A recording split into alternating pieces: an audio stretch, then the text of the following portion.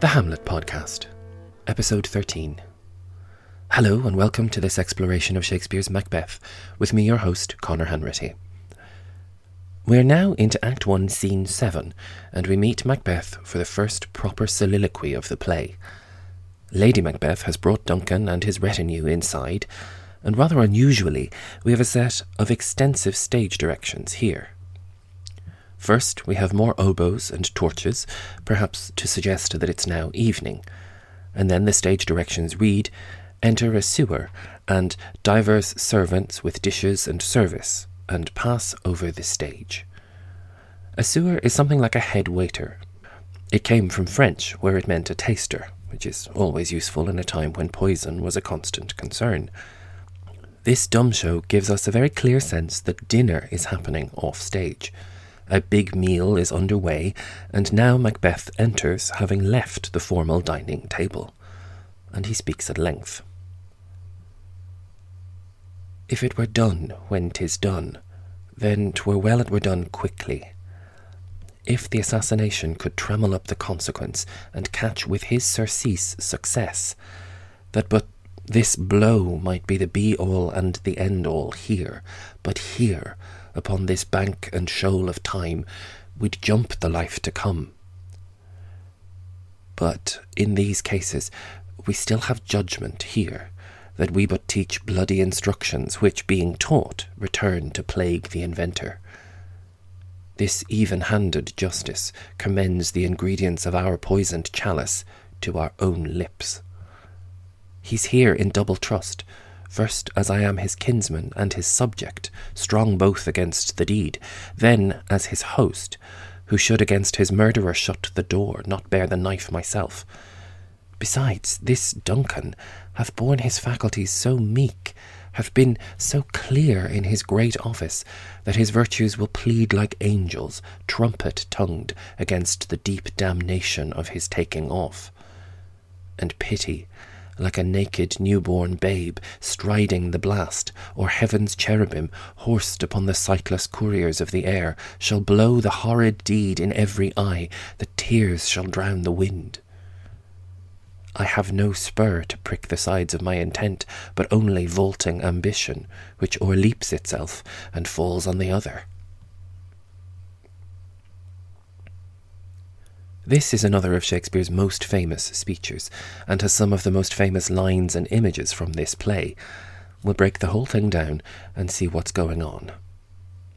After some pretty heavy-handed euphemisms for it earlier, the night's great business and so on, Macbeth seems to have fixated quite completely on this idea of killing the king. What's troubling him, though, is the worry that there will be consequences.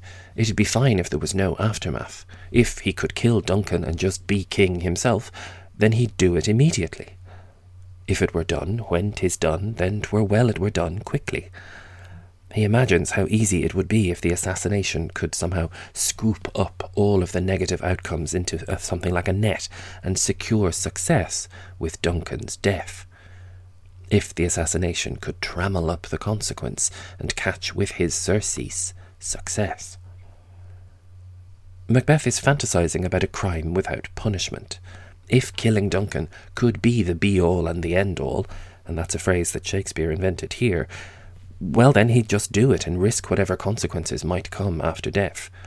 That but this blow might be the be-all and the end-all here, but here upon this bank and shoal of time we'd jump the life to come.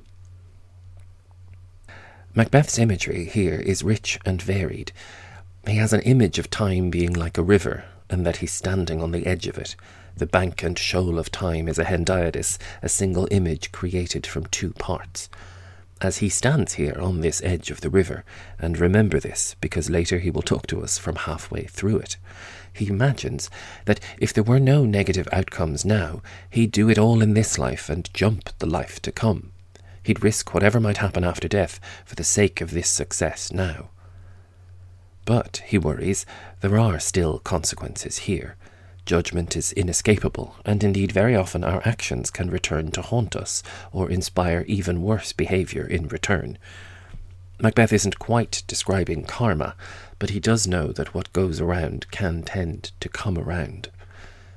but in these cases we still have judgment here, that we but teach bloody instructions, which, being taught, return to plague the inventor. There are echoes of Seneca again here, particularly in a line that in English suggests something like, crimes often come back to punish the teacher, from his play Thyestes. This is not a million miles from what Shakespeare says here. Macbeth also knows that justice can be blind and almost painfully fair, and already he's concerned that this even-handed justice commends the ingredients of our poisoned chalice to our own lips. The poisoned chalice is another famous image, the idea of a gift that seems positive, but in fact will have terrible consequences. Macbeth is obsessing over the negative outcomes of his attacking his king, and all the reasons why he shouldn't do this.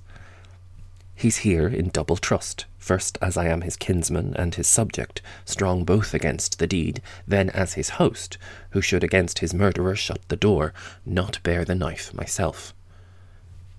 Macbeth knows that he has a double responsibility to keep the king safe. Firstly, they are related. I am his kinsman, he says, and second, he's a subject of the king, and that alone should be enough to prevent him from committing regicide, strong both against the deed. On top of that, and thus making this double responsibility actually a triple or a treble one, he is the host of this castle. He should shut the door against the king's murderer, not be the one actually holding the dagger. The image of a dagger in his hand, the idea of stabbing the king himself, sends Macbeth off on a slightly longer sentence as he considers how good a king Duncan has been. According to Holinshed, he was soft and gentle in nature, a lovely king. Shakespeare has shown him to be a little too trusting and naive, but again this just compounds Macbeth's worry about how meekly he has borne his faculties, and how forthright and clear a leader he has been in this great office as King of Scotland. Macbeth worries that all of Duncan's virtues will cry out against such a terrible murder. They will cry with voices like trumpets. He sees image after image, a personification of pity like a vulnerable baby riding on the winds, along with the angels of heaven, the cherubim, also riding the winds like invisible horses, blowing and trumpeting the news of his awful crime into every face, every eye, so that the tears of the world will drown the wind. Besides, this Duncan hath borne his faculties so meek, hath been so clear in his great office, that his virtues will plead like angels trumpet-tongued against the deep damnation of his taking off, and pity like a naked newborn babe striding the blast, or heaven's cherubim horsed upon the sightless couriers of the air, shall blow the horrid deed in every eye, that tears shall drown the wind. Macbeth really has an amazing imagination. This is such a poetic set of images. It is not at all a practical response, but he's more concerned with his soul, with damnation, with the apocalypse that will haunt him if he kills his king. In the last episode, Duncan was joking about Macbeth's love being the spur that drove him to race home before anyone else so that he could see his beloved wife. Shakespeare resumes the image now as Macbeth blends two separate images of horse riding. I have no spur to prick the sides of my intent, but only vaulting ambition which o'erleaps itself and falls on the other. He's commenting that all that's goading him right now is his ambition. Only his ambition is pricking the sides of his intent to kill the king. He says it is vaulting. Of course it is, since he's already laid out very clearly that the Prince of Cumberland is blocking his path to the crown, so he'll have to vault over him to be next in line. But vaulting was also a skill that riders liked to show. Vaulting into one's saddle was a real feat, described in detail in other Shakespearean plays. Here, Macbeth worries about overleaping or overestimating. Vaulting ambition might send him too far, and then he'd fall on the other, instead of where he wants to land. This line also introduces one of the most well-managed entrances in Shakespearean drama. Macbeth says that he has no spur to prick the sides of his intent, and immediately Lady Macbeth enters. It's a piece of visual drama that always works on stage, because it gives us such a strong insight into how these two work together. We'll save what Lady Macbeth has to say for next time, But there's another thread going through this speech that really needs our attention.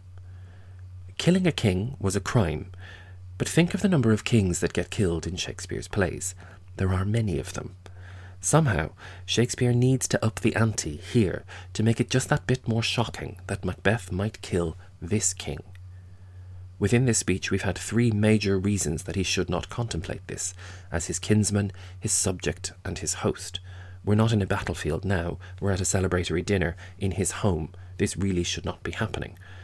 But for all that, and for all of the apocalyptic images of angels and babies and trumpets and the winds and the sound of the end of time, it's still just one Scottish noble killing another in a power squabble. Except that there's quite a bit more imagery in here. I mentioned back in episode 5 that there was an echo of Judas Iscariot greeting Jesus in that all-important phrase, "All hail," and we hear it often enough that we need to be paying attention. Here in scene 7 of the play, we have someone who has left the dinner table, worrying about a terrible crime of betrayal he might commit later in the evening. If you're very familiar with the Gospel of John, you'll know that John 13:27, and let's quote the King James Version since this play was also written with him in mind, describing the Last Supper, John says of Judas, "After the sup, Satan entered into him. Then said Jesus unto him, That thou doest, do quickly." Jesus tells Judas to do what he's doing and be done with it quickly. Macbeth enters this scene in mid-thought, saying, "If it were done when 'tis done, then 'twere well it were done, quickly." The echo really feels too strong to ignore, doesn't it? Especially since we also get this reference to a poisoned chalice, another nod to the first ever communion at the Last Supper. Be all and end all is another echo of this all hail that Macbeth can't get out of his head. These nods to Judas at the Last Supper do just enough to equate Macbeth with the most treacherous man who ever lived, the one who betrayed God himself. Tracing the analogy, if Macbeth is like Judas, then killing Duncan starts to seem like even more heinous a crime. The king was considered God's anointed representative on earth, and so killing him would bring about very deep damnation indeed. Macbeth's apocalyptic fantasies start to make more sense if the severity of the crime is this intense. And of course, this expansive imagination is his problem. He really does need a pragmatic co-conspirator, and she's just left the dinner table too. And we'll let her speak her words to her husband in the next episode. I'll put some further details about everything from Thyestes to the King James Bible in the show notes for this episode, and as ever they'll be online for you at thehamletpodcast.com. Thanks a million for joining me, and I'll speak to you next week.